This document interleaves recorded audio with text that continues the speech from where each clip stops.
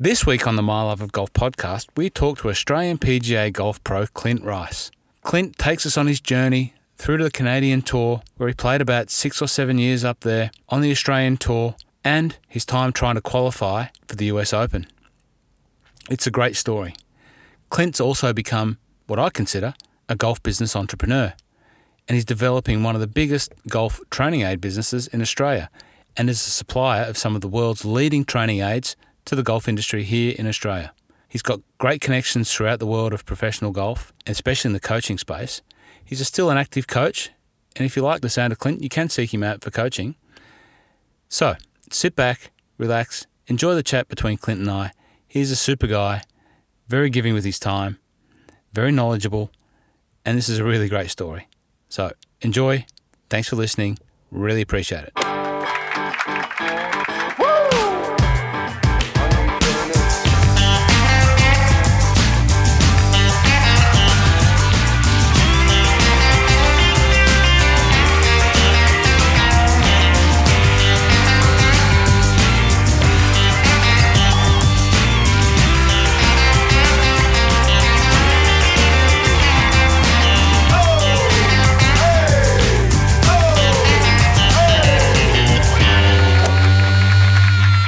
Clint Rice, welcome to the My Love of Golf podcast. How are you, sir?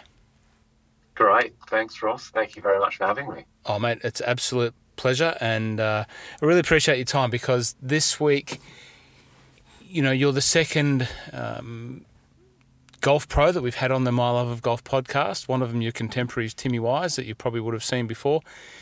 And, I'm hoping big shoes to fill. Big shoes to fill following Timmy. But, I was keen to catch up with you because, you've got another dimension of golf pro that's moved into the golf industry and making a career in that space. And, to get to that journey, which we'll talk about, you've got a very colourful, well, maybe not colourful is the right word, but a history of professional golf touring, as you want to say. And I thought we might just open up with maybe you could give us a little bit of a background as why you love golf, how did you get into golf, and where that journey took you from your early childhood through your junior career right up until your professional life. Yeah, for sure. I started golf pretty late compared to a lot of guys that I had played and competed against. I started in year 10 at school through a golf program. So I had interest in seeing what golf was all about. Started going to a local golf course, Riverside Golf Club down in Tassie. Grew up down in Tasmania, so started doing a golf program, and then shortly after that, when I left school, I actually did a greenkeeping apprenticeship. So I've covered a fair few different areas of the golf industry. So started out, did the greenkeeping apprenticeship when I left school, and then once I finished that, I moved into the PGA traineeship. So did the traineeship through the PGA down in Tassie, and then really got interested in coaching straight out of my traineeship. So I actually moved up to Townsville, moved from Tassie to Townsville, started doing some coaching up there. That's a bit of a difference in location, and this is now. I checked the other day, Clint, and I know you've asked me before. Who's listening to this podcast? We've had a couple of downloads, a number of downloads in Ireland, number in the UK. And a handful of states in the US, which you probably know better than me. I think Kentucky, Illinois, Idaho, Maine, and Washington. And those people in those states won't know the distance between Tasmania and Townsville, but let me tell you, it's a long bloody way. Yeah, it might be something like Miami to Chicago, possibly, or maybe even up to Canada. So massive climate change. Exactly. Yeah, one end of the country to the other. So why did you end up in Townsville? I had a couple of mates that were up there coaching, a couple of fellow Tasmanians that had made the trek up north to get out of Tasmania, and went up there and coached for a while, and started to get playing a bit more. I played a bit through my traineeship and sort of got a bit hooked on coaching, and then I actually went back to Tassie for a while. So I don't know why, I moved back to Tassie, and I was trying to get into a few pro-ams. I had no ranking at that stage. I was a PGA member and no starts, anything. So definitely back in Tassie doing a bit of casual work, and I got a start in the Audi 4-round tournament up at the Gold Coast. So made the journey back up to Queensland, played this event, and I'd had. So before, can we come back to the Audi 4-ball, the start of this playing journey? So let's go back to greenkeeping. Yep. It's always a topic that interests me because my brother's the greenkeeper of the family. Now a coal miner, but he started his golfing career as a greenkeeper. What was that like down in Tassie at 5 a.m. in the morning? Yeah. The reason that it got me to start with was just because I wanted to play more golf. Yeah, right. So I liked the idea of starting at 5, finishing at 2, and playing golf all afternoon. So I pretty much did that for 4 years. I studied horticulture. I actually studied year 11 and 12 at the same time at night. I'd actually play golf. I'd actually work from 5:30 to about 2:30. I'd play golf till about 6, and then I'd go to Launceston College in the evenings, and I'd study there, doing sports science and a couple of other subjects. And then I'd also study horticulture as well. So I had a pretty full program there for a few years. But half the year in Tassie greenkeeping was staring out the crib room window looking at frozen ground, frosty greens, and the other half was trying to find water to keep the place alive. So it was a pretty interesting job, actually. So it definitely helped when going out to play and travelling to different parts of the world, playing tournament golf, understanding grasses and how drainage works and slope. It's in a funny way, it actually helped me in my playing career later on. So yeah, well, I'd probably go back and do again. I was going to ask that. That's what I was thinking, and you just said that's the fact. That I want, how much does that help you? In a playing sense, just knowing about grasses and terrain, and I guess you get a very good feel for what the ball's going to do when it hits the ground, through your feet. I imagine, you can probably tell more than the average person just through your feet walking on the ground what the ball's going to do and how it's going to react and perform when it hits the green. So interesting. Yeah. So and knowing different characteristics like power to bent and Bermuda grass and knowing how they grow and what sort of watering goes on behind that. So yeah, you sort of think about the science behind horticulture. It does help a bit. So for the golf nerds, we'll continue on this thread for a second. For the golf nerds and the power and the bent and the pure distinctions and all these different grasses, do you have a favourite? I'm actually a bit of a bent grass guy. I do like pure bent greens.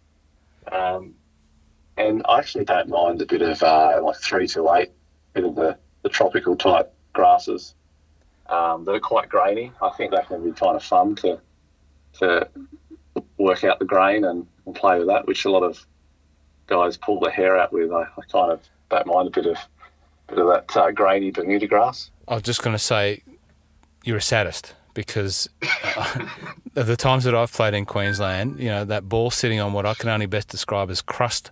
Not grass, it's a crusty sort of grass-like substance, and it's slow uphill and like grease lightning downhill and doesn't spin.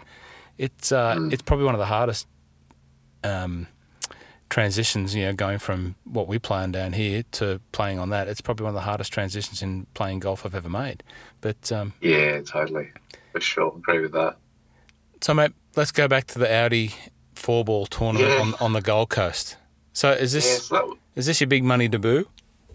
So that was a bit of a turning point to get me away from.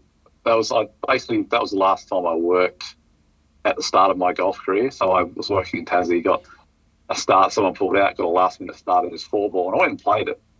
And I made the cut in it. It wasn't that I did well at it. It was the fact that I met a business owner by the name of Andy Thomas, and he offered through one of the dinners one evening. I mentioned I had the intention to go to Q school in Canada, go to the Canadian to a Q school 2 months later and play over there and try and play some more 4-round tournaments instead of just trying to play pro-ams all the time. And he offered to sponsor me to do that. So went back to Tassie and got all my gear together and went flew up to Canada and played Q School.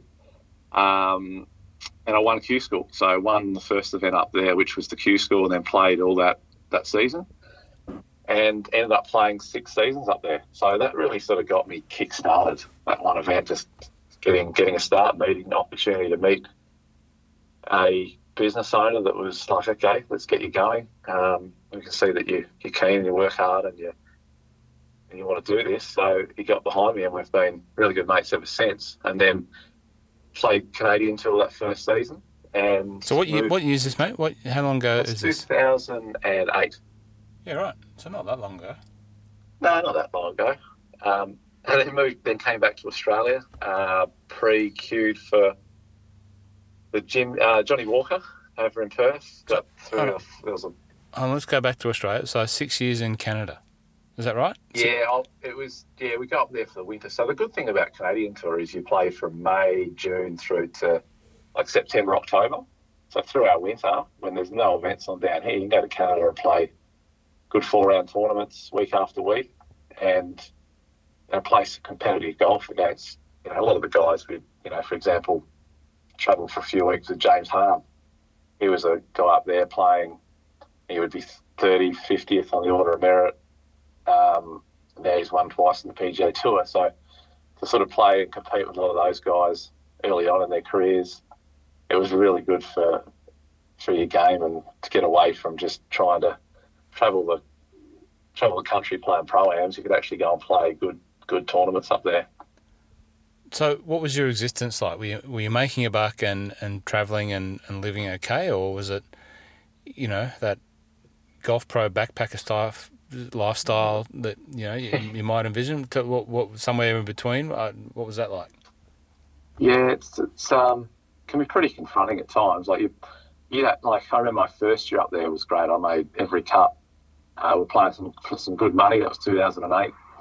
We had 21 events on the Canadian Tour, and it was flying. Good endorsements. It was a great tour to be on. And then coming back to Australia, and then going back the next year when the GFC hit, 2009, we lost half the tournaments. It was back to about 10 or 11 tournaments. The prize money had halved.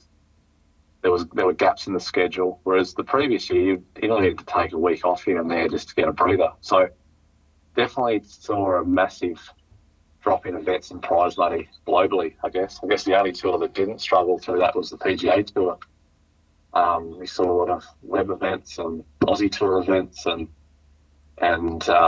Canadian Tour events just get hit really hard in 2009, and it made it difficult. A lot of guys were now having to get sort of part-time jobs, and it meant for me that, one, I had to work harder to play better, to make more money, and I had to fill it in with playing a few pro-ams around in between tournaments. So I went to 2009, 2010, I went to One Asia Q School, got my card there. So I had sort of three pathways there. I was playing Canadian Tour, playing the One Asia Tour and the Aussie Tour, all sort of cycled in through a 12-month period. So, and then sort of throwing a few pro-ams here and there. So I kept myself busy, and I was always looking for the next Q School to attend or next tour to sort of grow to.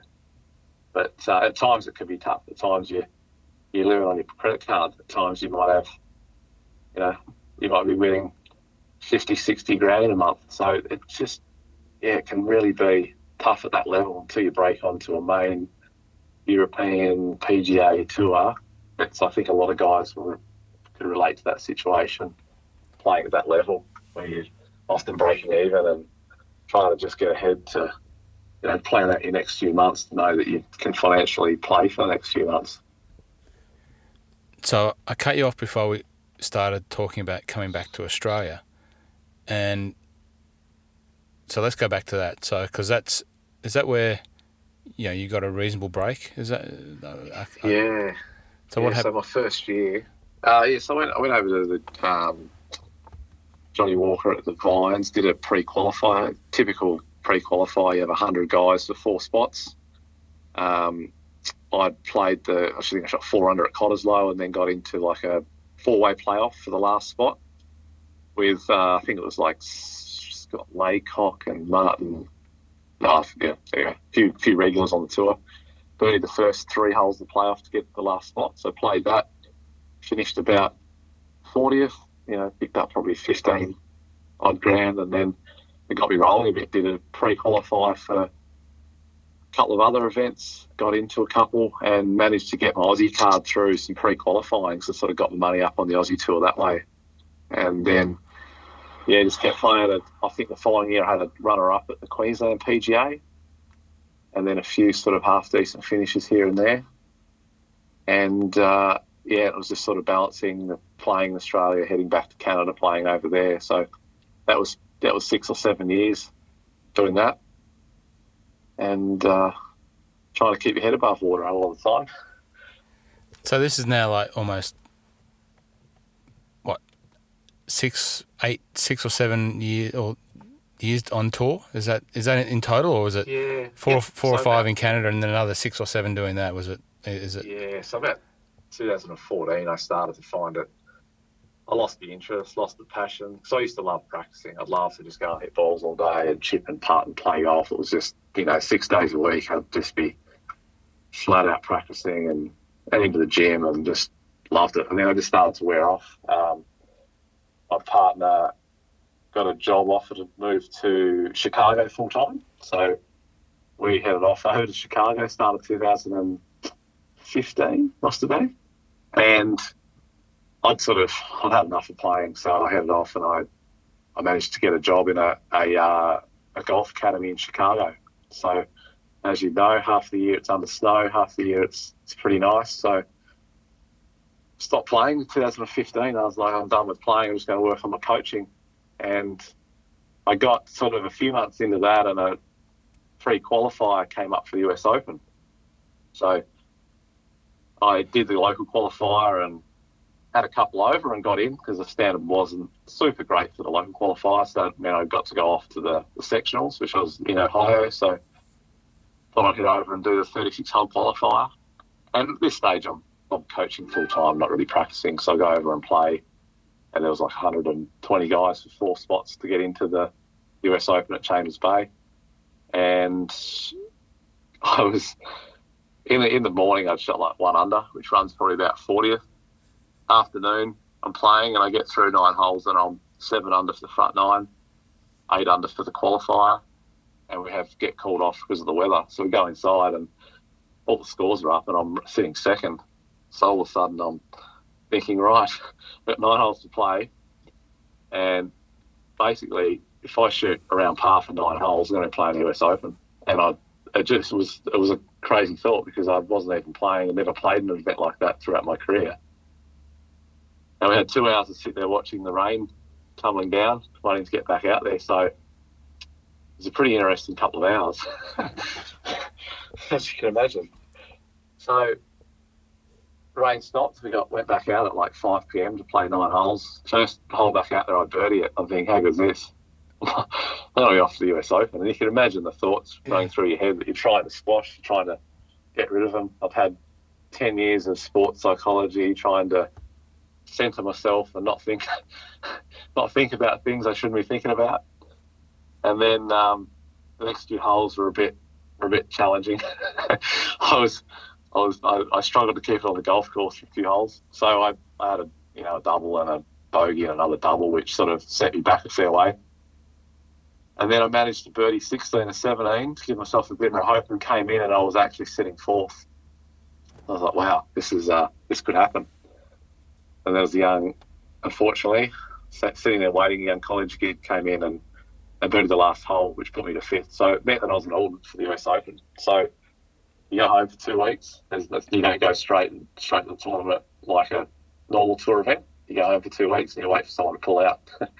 So I actually started practicing. I thought, wow, if someone pulls out, I'm quite a major. So went to Chambers Bay. You get all the practice rights and access to everything at the US Open bar the golf course. So I turn up and practice, and I got talking to Mark Leishman on the Tuesday, and this is where things changed a little bit that week. It turned from a pretty exciting week as far as seeing all your Jason Days and Tigers practicing and being around them and checking out how US Open works. to being a little bit crazy. So talking to Mark Leishman, and he asked when I was playing a practice round. And I said, mate, I'm not actually playing a practice round, because as an alternate, you're only allowed to practice and walk the course and do all that sort of stuff. He goes, no, that's not on. He goes, you've got to see this golf course. So let's get you a game. So he goes, Ogilvy's playing it in the afternoon by himself. I have a word to Jeff, and off you go. So sure enough, I put into myself in the in the practice round and head off to the first tee at 2:00 with Jeff. And there's no hiding from playing a practice round. Stands are full. They call you to the tee. There's your mug on every scoreboard and name up on the big screens through the round. So I'm thinking this might not last very long, but Jeff assures me it's all good. So you knew. So you knew that you're taking this massive, that you're not supposed to be out there, but you're taking this massive risk by just jumping on anyway. And they put your name up there, so you're probably thinking, oh well, it's all good. Is that right? Yeah, I didn't shy away from it. Exactly. And why would you? Yeah, exactly. And you put your name on the electronic tee sheet, so it's not like you're trying to sneak out there. It's like, okay, I'll let them know I'm playing. You know, Jeff and Mark said it's okay. And I'm thinking, you know what? How many times are you going to be the US Open? So, we peg it up and we play the first, second, third, and it's lined with people. Like, incredible. And just, you know, playing the course. And at the end of the day, I'm still trying to play this tournament. So I was playing a practice round to try and learn the course and see how it all played. I get to the fifth green, I think we're on, and this USGA golf cart just comes flying up the fairway. And Ogilvy's like having a bit of a look at me, a bit of a grin. And he's like, this will be interesting. So sure enough, the official comes over and says, Clint, I think there's been a misunderstanding. I don't think we should have you out here being an alternate. You've got to we need you to remove your club back to the baggage storage, and you can walk the course with Jeff, that's fine, but we don't want you out here. And I was like, okay, that's fine. And meanwhile, Jeff wasn't too happy. He sort of told him how, you know, the USGA have been saying for a while, if you haven't played Chambers Bay 10 times, you're really going to struggle. So, you know, he was sort of flying the flag for me, saying, you know, if Clint gets in to the tournament tomorrow, or on Thursday, and he hasn't played it, he's got no chance. So, you know, give the guy a break. But they didn't want to know about it. So I walked the rest of the round with Jeff, and I asked the rules of the USGA guy, do you mind if you just take my clubs back into the storage with me? You've got your cart, I'll just walk. He said, yeah, no problem. So we strapped the clubs in the back and he took them off. Didn't think much of it at that stage. They went in, walked the course, went back, had a dinner in the players' lounge, and then I had a message on Twitter from a media guy from some US outlet. I think it was a newspaper or something, wanted an interview. And I was like, no, mate, there's no story, there's nothing. It was just a misunderstanding. We're all good. I'm still here to play the tournament. So that was that.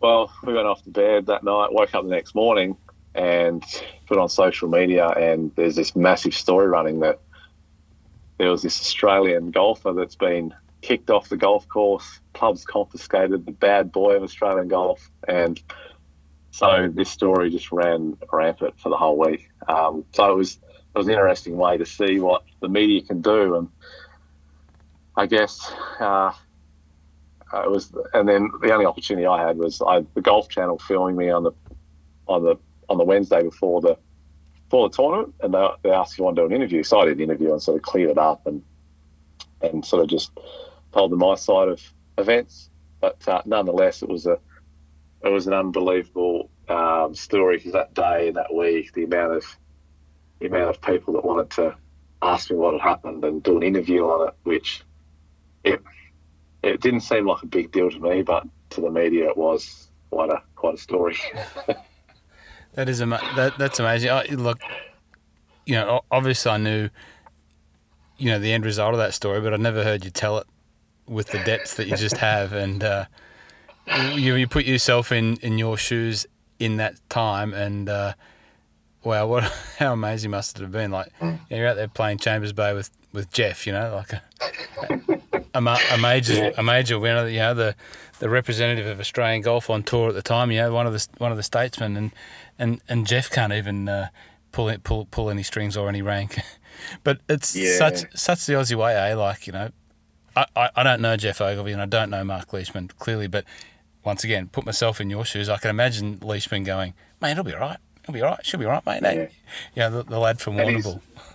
Yeah, his language was a bit more colourful than that, but you can imagine that he was just like that. And to listen to, like, you know, PGA Tour winner and a US Open champion sort of suggest to you that's fine, and I'd do it again if it was.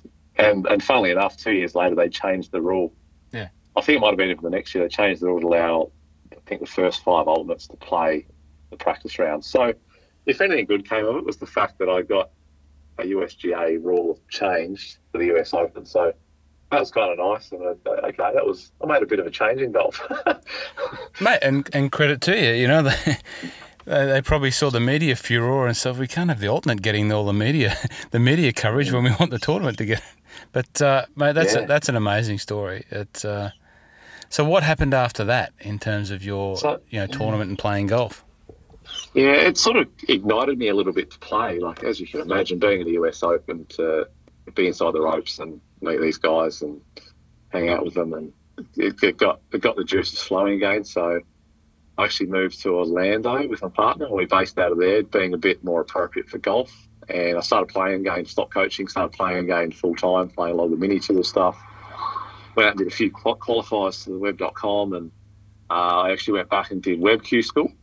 And I went through and I missed my cut on my final stage by a shot at second stage. So I got through first stage, went through second stage, and missed my cut by a shot. So yeah, that was kind of another uppercut from tournament golf. So I pretty much then my visas were starting to run out at that stage, and decided to move back to Australia. In the background, I was doing a bit of work with super speed golf and orange whip and body track. I had some interest in overspeed training and ground mechanics, and getting involved with that through those guys in the US. And then so all of a sudden I moved back to Australia, and I had a vision for building a business to bring back a lot of these products that weren't getting into Australia. So I found that there were so many awesome training aids and golf technology in the US that just weren't getting down here, or very hard to find if you lived in Australia. So you had this vision through your career and your desire to coach and your interest around coaching saw the opportunity to say, well, these products aren't getting down to this part of the world, so let's be part of that. So timeline-wise, what year is this? 2016. Good. Yeah, 2016. So just over 2 years ago. Yeah, so started 2016, moved back, and started from scratch. So I started from ground zero. I started with super speed, body track, my first sort of 2 products that I bought back in, and I started the company Performance Brands Australia. And I had vision. I started with that as being, okay, I don't know where this could be in 10, 20 years' time, so I'm going to make it sort of brand neutral and industry neutral, so I could have potential to branch into other sports. And came back, started that, and starting out a business from scratch, I needed some cash flow, so I came back and I started coaching. So natural progression to go into coaching from my playing days from my coach was I got coached by Dennis McDade for about 11 years.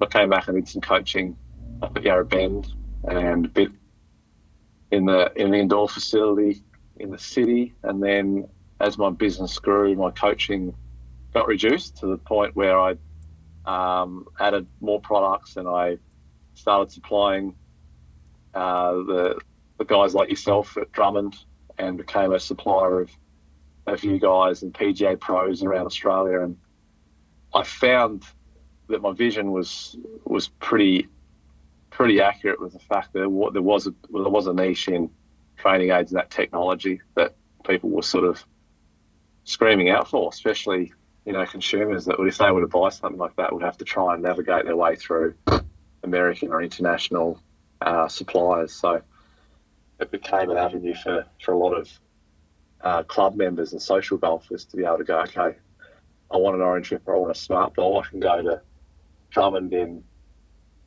Fishwick or in the city or wherever they go and get these products instead of having to try and source them out from the US. So it's been so that sort of journey just really evolved in the last few years, and I've grown probably quicker than I expected and planned to, which meant that my coaching got put on the back burner. And I still coach a couple of elite players, a couple of trainees, and a couple of guys that are looking at turning pro pretty soon. And I love that. I love that side of it. I love sort of keeping in touch with coaching because I can still keep in touch with my technology and training aids and still put them to practical use.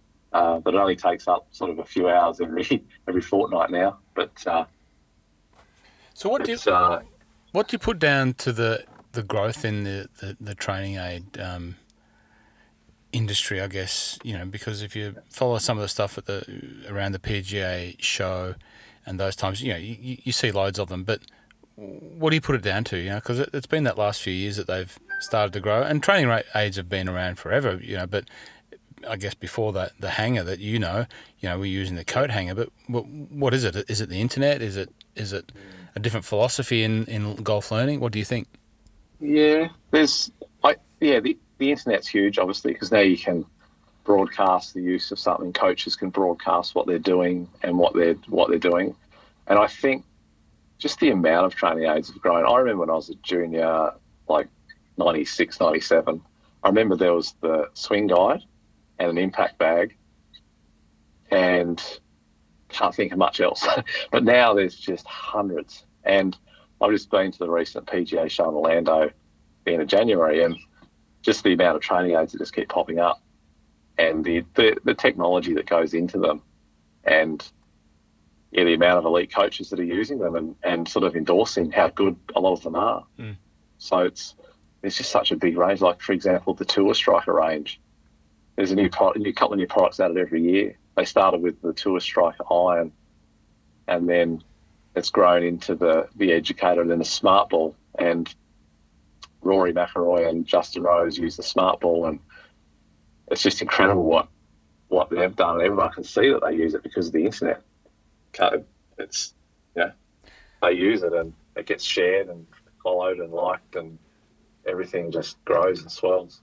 Tour Striker for me is the brand that sort of first caught my attention as a training aid brand, and it was something that used to pop up as banner ads or whatever ads they were called, online because it was serving you golf content. And this is more than 5 years ago, because I've been doing what I've been doing now for 5 years. So it was before that, and I thought, this is weird. This 7-iron that has a weird face on it. Who's ever going to use that? And to see, that brand now grow to have a load of products, and as you said, they're releasing new ones every year, and the Smart Ball, it's sensational. And the Tour Striker iron, it works unbelievably well. Like, as you know, I've got a couple, and they do work really well. Just describe what the ball, the Tour Striker Smart Ball does. If you can describe it, so people can understand Absolutely. What it does. Yeah. So it's the number one seller globally, and literally they can't make them fast enough. So it's the inflatable ball on a lanyard, hangs around your neck. The ball sits between your forearms, and then when you swing back to the top of your backswing or halfway back, the ball stays hopefully between your forearms. If you get narrow, so your right arm gets behind you, your elbows separate, the ball drops out. So it allows you to maintain your width and arm connection with your body, and then same on the follow through. So down through impacts where a lot of people might scoop it, they might get narrow, they might bend their elbows apart, get that type of look. It allows any player, beginners through to obviously a Justin Rose, to feel what it's like to maintain radius throughout their swing, and then obviously through to follow through, same thing. So such a simple concept, but incredibly effective. And like I said, I've seen beginners use it and just understand the concept of connection and width, and then obviously the amount of tour players that use it. So that one's just crazy. And then I guess the other one that's just grown massively, and I started with these guys when I lived in Chicago in 2015, 2015 when it first started, is super speed golf. So this is an interesting story. So I was sort of getting into coaching and I wanted to understand more about developing clubhead speed. So I simply just Googled long drive training center. I wanted to see where they train long drive guys in the US. And there was a training center in Chicago. So went down and saw these guys and introduced myself. And they had some prototypes of super speed golf. So they said, look, we've got these prototypes here. You're an Aussie guy, you've played a bit on tour. Do you want to do some testing? So I got on there. My clubhead speed's always been around 107, absolute max, 106, 107. So they tested me, tested my 3D data, so how I was sequencing my ground mechanics, how I was using the ground with pressure and force, and my clubhead speed. And then we did a session with these super speed clubs and then retested. And my clubhead speed straight after was 112. 112.5 was my average, which was like 10, 15 minutes straight after that session. So I was like, wow, I've been trying to develop clubhead speed for 15 years and haven't increased it at all through a lot of different fitness avenues.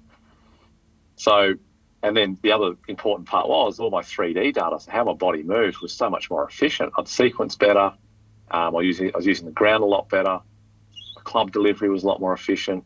I wasn't over the top. I was actually shallowing the club better and screwing the face up. So I went on a bit of a journey with them over the next 6 months, recording data every month.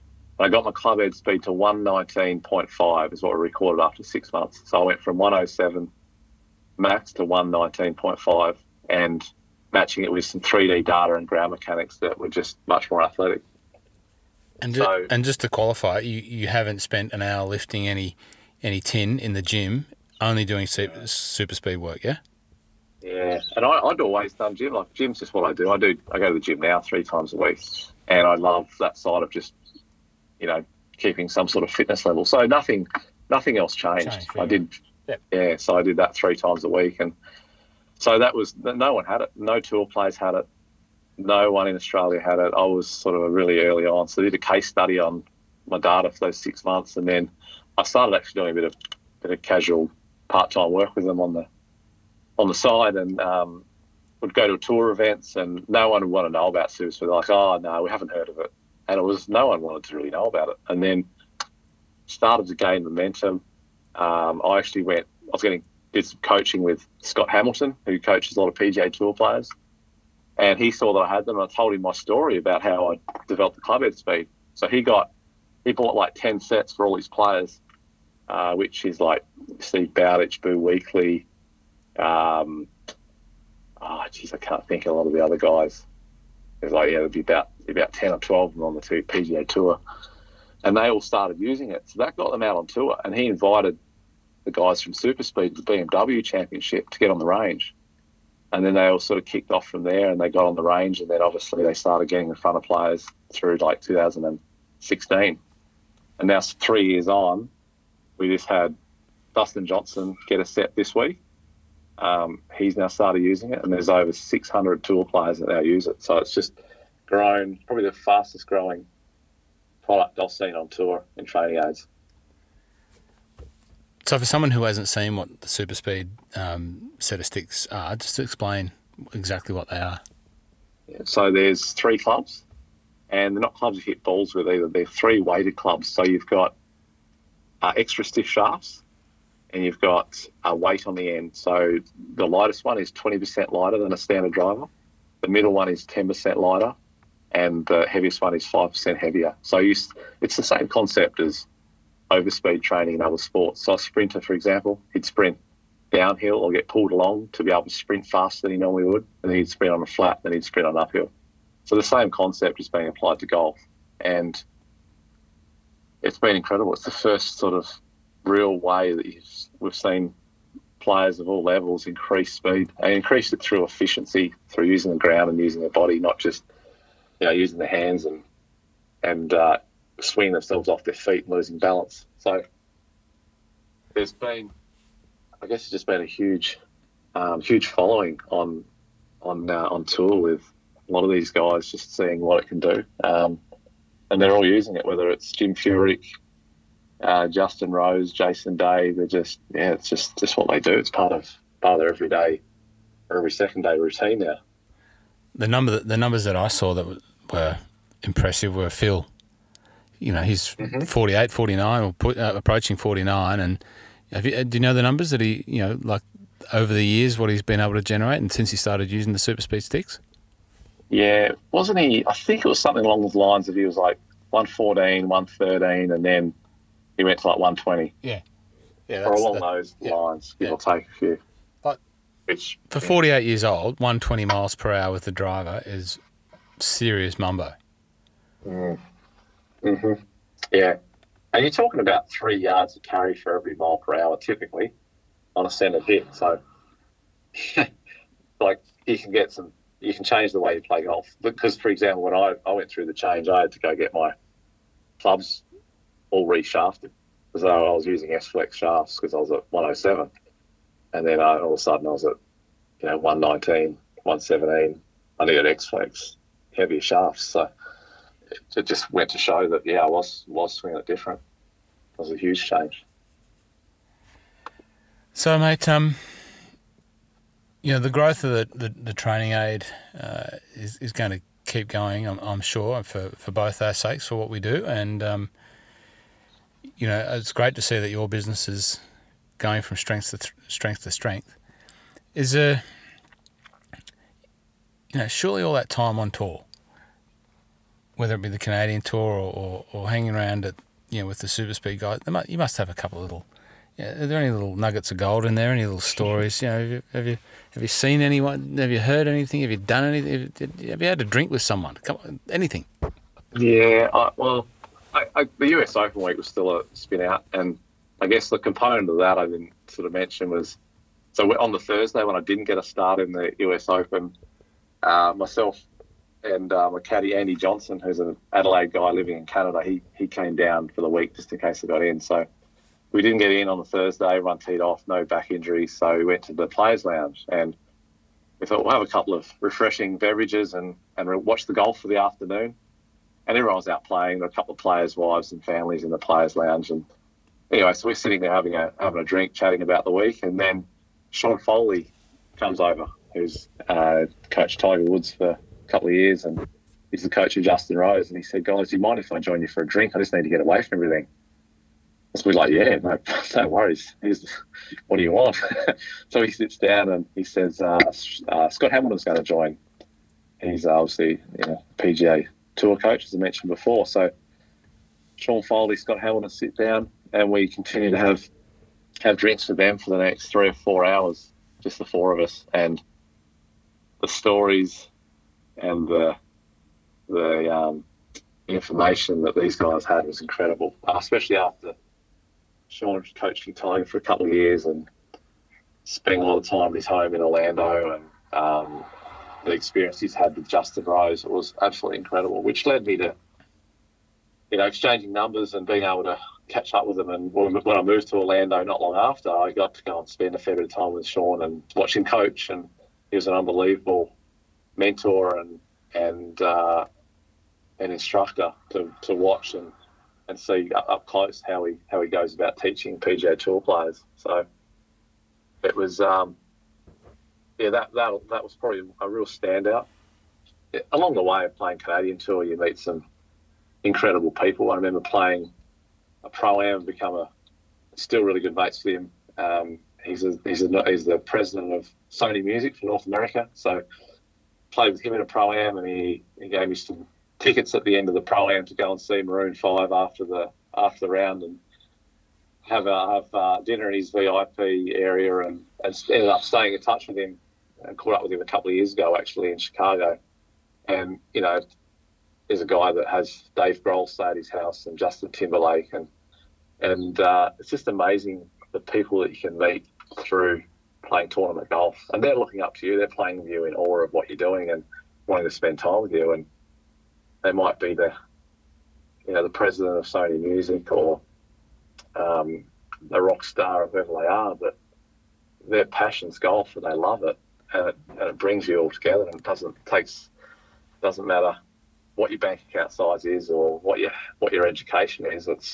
Golf is just unbelievable in that way, that can bring you together with someone that's quite extraordinary.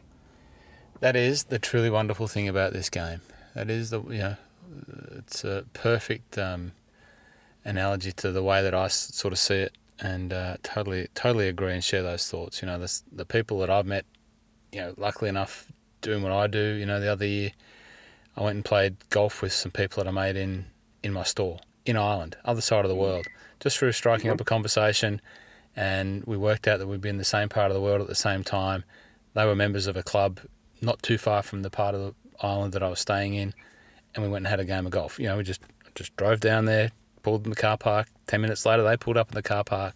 Hadn't seen each other for 8 or 9 months, but it was like, and we only met each other for an hour, and it was really, really nice. So different level of story to yours, but it's the same sort of thing. Yeah. You just meet people, and if it's golf, it brings people together, and it's the boundaries are, there are no boundaries. People just being people and playing golf, and that's a cool thing about our game.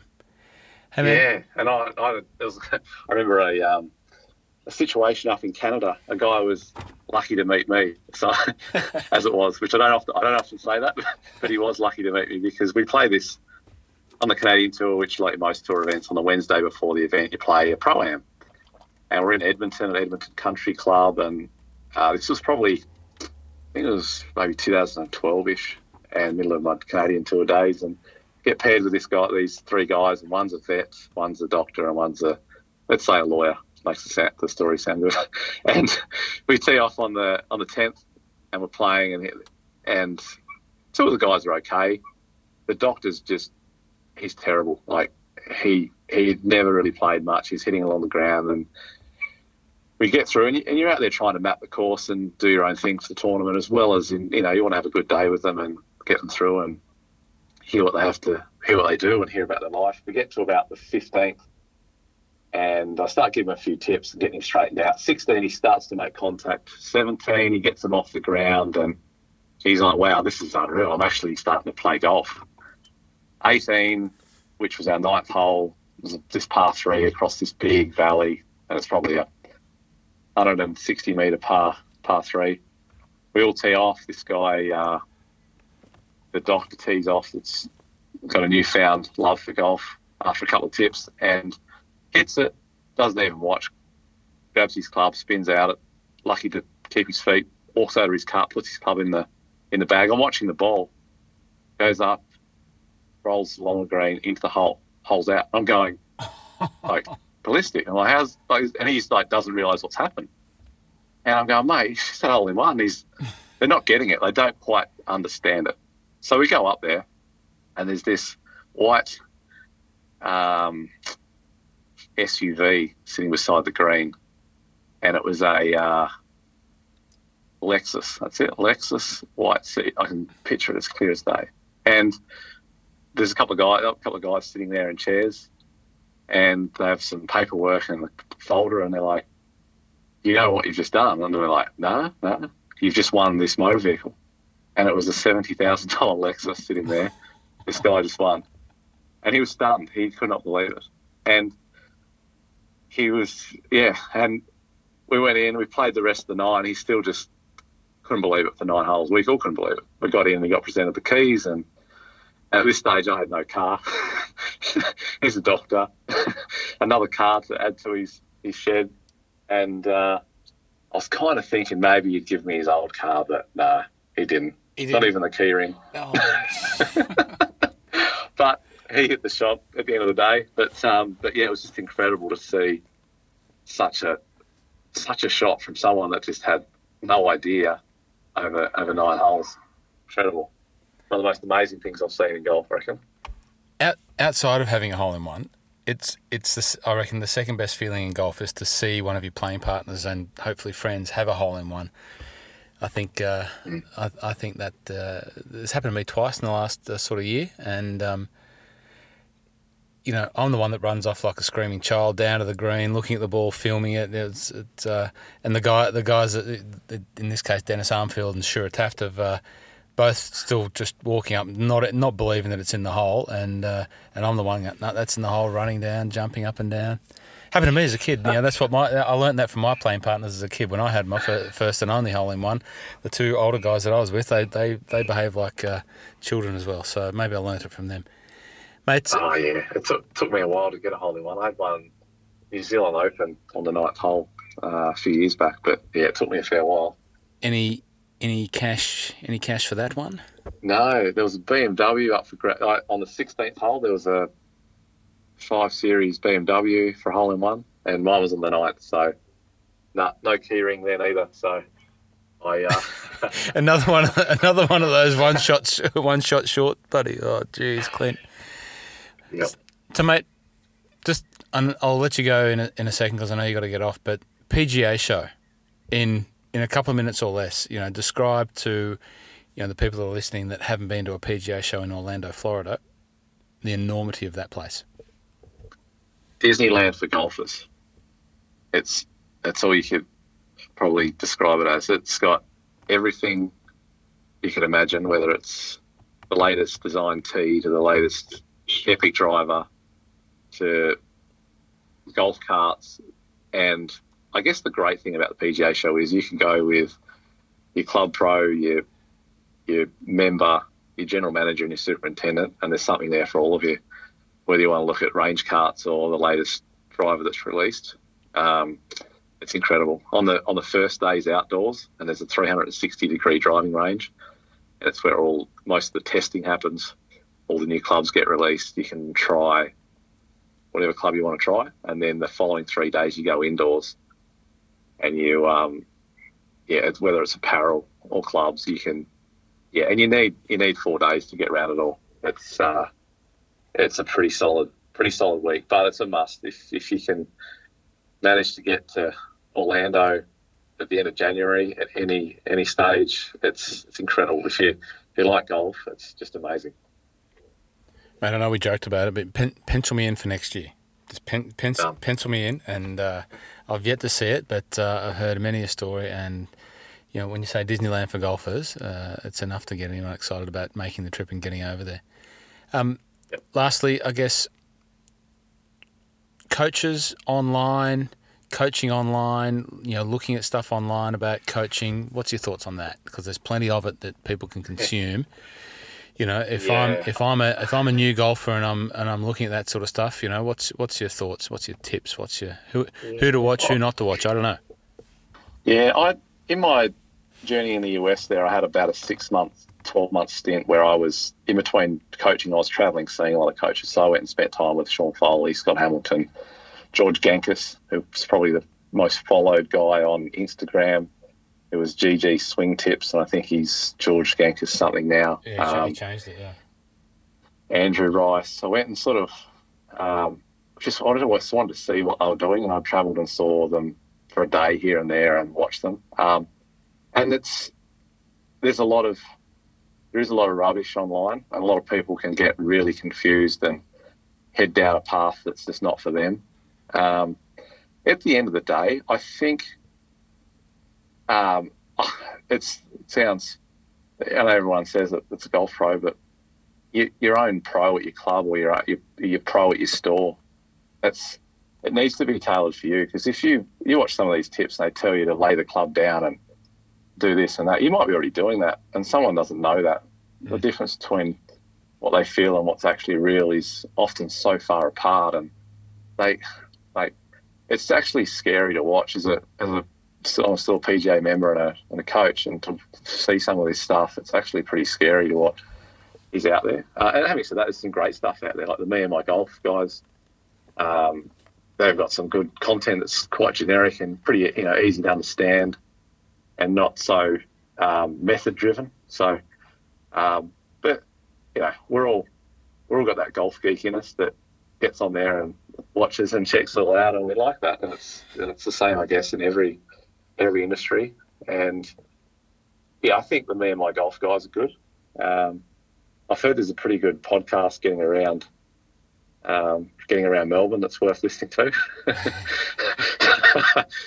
Which, I just think there's a lot out there and it's just more and more. Whereas I remember when I was a junior, there was no YouTube, and you had to go to your coach. You had to go to your pro that was at your facility to get lessons and get an understanding, and that might have been a really good thing to keep your mind straight. But I guess that's the good thing about training aids too.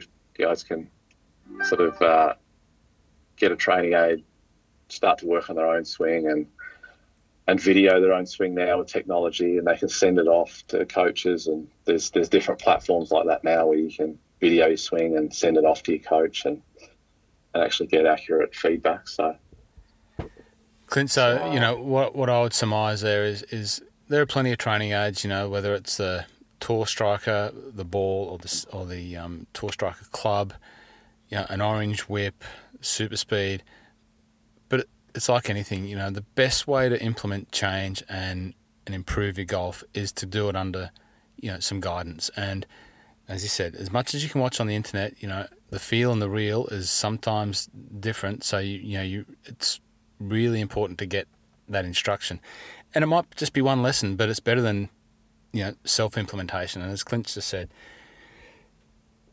go into a golf store with some great tracking technology and get a lesson there, or go down to your club if you're a member of a club, or go to a club where they offer lessons and just see someone who's, you know, knowledgeable about the game. If they're a PGA pro, obviously that goes without saying, and just get some instruction about improving your golf. And if they throw some, you know, training aids at you, learn how to use them. And it's like the gym, you know, like people say to me, what training aids do I use? And you know, I'm probably not the best example of implementing change through using training aids, because for me it's like the gym. You know, I go for 2 weeks and then I stop, and then I start again 2 months later and I'll go for 2 weeks and I stop. And that's just me, and I know me. But the people that I've seen make the best improvements are the people that get the advice, get the implement, and put it into practice as per the instruction. And it's really simple. It can't be any more simple than that to make, you know, make golf easier. Yeah, mate, absolutely. Mate, I'll put the links on the podcast show notes where we can find you, and you know, your Instagram page is fairly full of you know, all of the training aids that you know, support in Australia. If you go onto Clint's online space, you know, there's a little chat box that pops up, so you can ask Clint a question directly. But you know, one of the most approachable guys in the business, in the industry, in terms of product. So feel free to look it up. I'll put the notes in the show notes. Is there anything else, mate, that you want to cover off before I'll let you go? No. What are you doing tonight, mate? Are you coaching tonight, or what have you got? Tennis tonight? Tennis? I'm actually playing tennis, so it's been a really good learning curve for me, because I just wanted to start playing tennis last year. Never played before, wanted to just get into playing tennis. And I caught up a local indoor centre and started playing. And it was quite interesting. When we talk about watching on YouTube, when I sit down and have some lunch, often I'm looking at YouTube clips on how to serve. But I actually had one lesson and I got turned off it, and that was actually good to learn from a coaching point of view. I had this guy give me a lesson, and he told me to get more balanced, watch the ball, extend the right arm.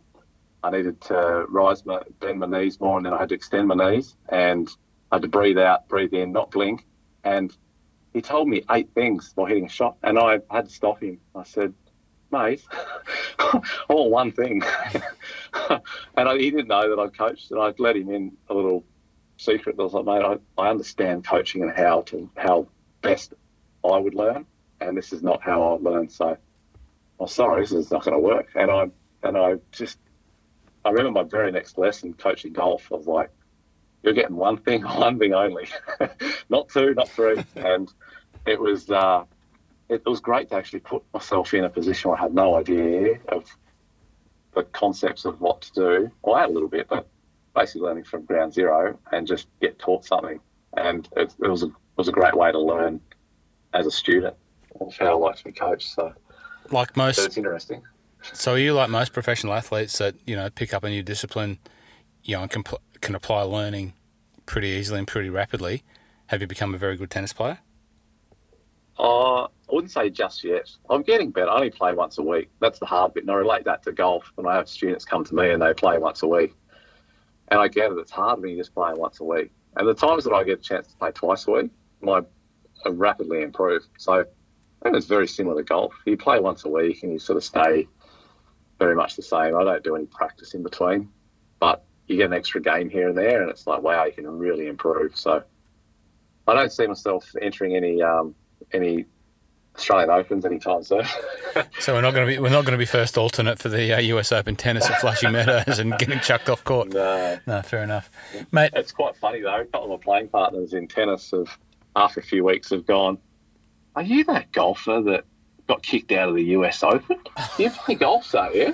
Well, mate, if you just the articles are all still there, so mate, anyone who listens to this can go and consume half an hour of reading these articles that are all still there online, so you can follow up with the story with the written form from all the golfing journos from around the world from back a few years ago, mate. I still remember the day that I first met you there on the tee at Sanctuary Lakes, helping me put nail some banners into the ground, and you were more than willing just to stop and give someone that you didn't know, otherwise, who was nailing flags into the ground a hand, and you ran. The Tasmanian coming out of me. Mate, it was the Hunter Valley boy and the Tasmanian coming together, and I appreciated that then, and it's been great getting to know you and watch your rise through, what you do, and I appreciate you now even more for coming on and spending an hour with me telling us your story. It's been great. I love it. My pleasure, Ross. It's been great. It's been good to actually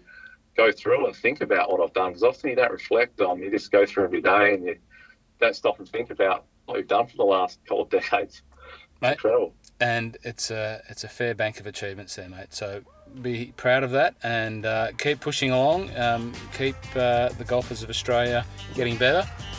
Maybe you'll get the next US Open champion under your fold at Albert Park, where you do a little bit of coaching, and who knows.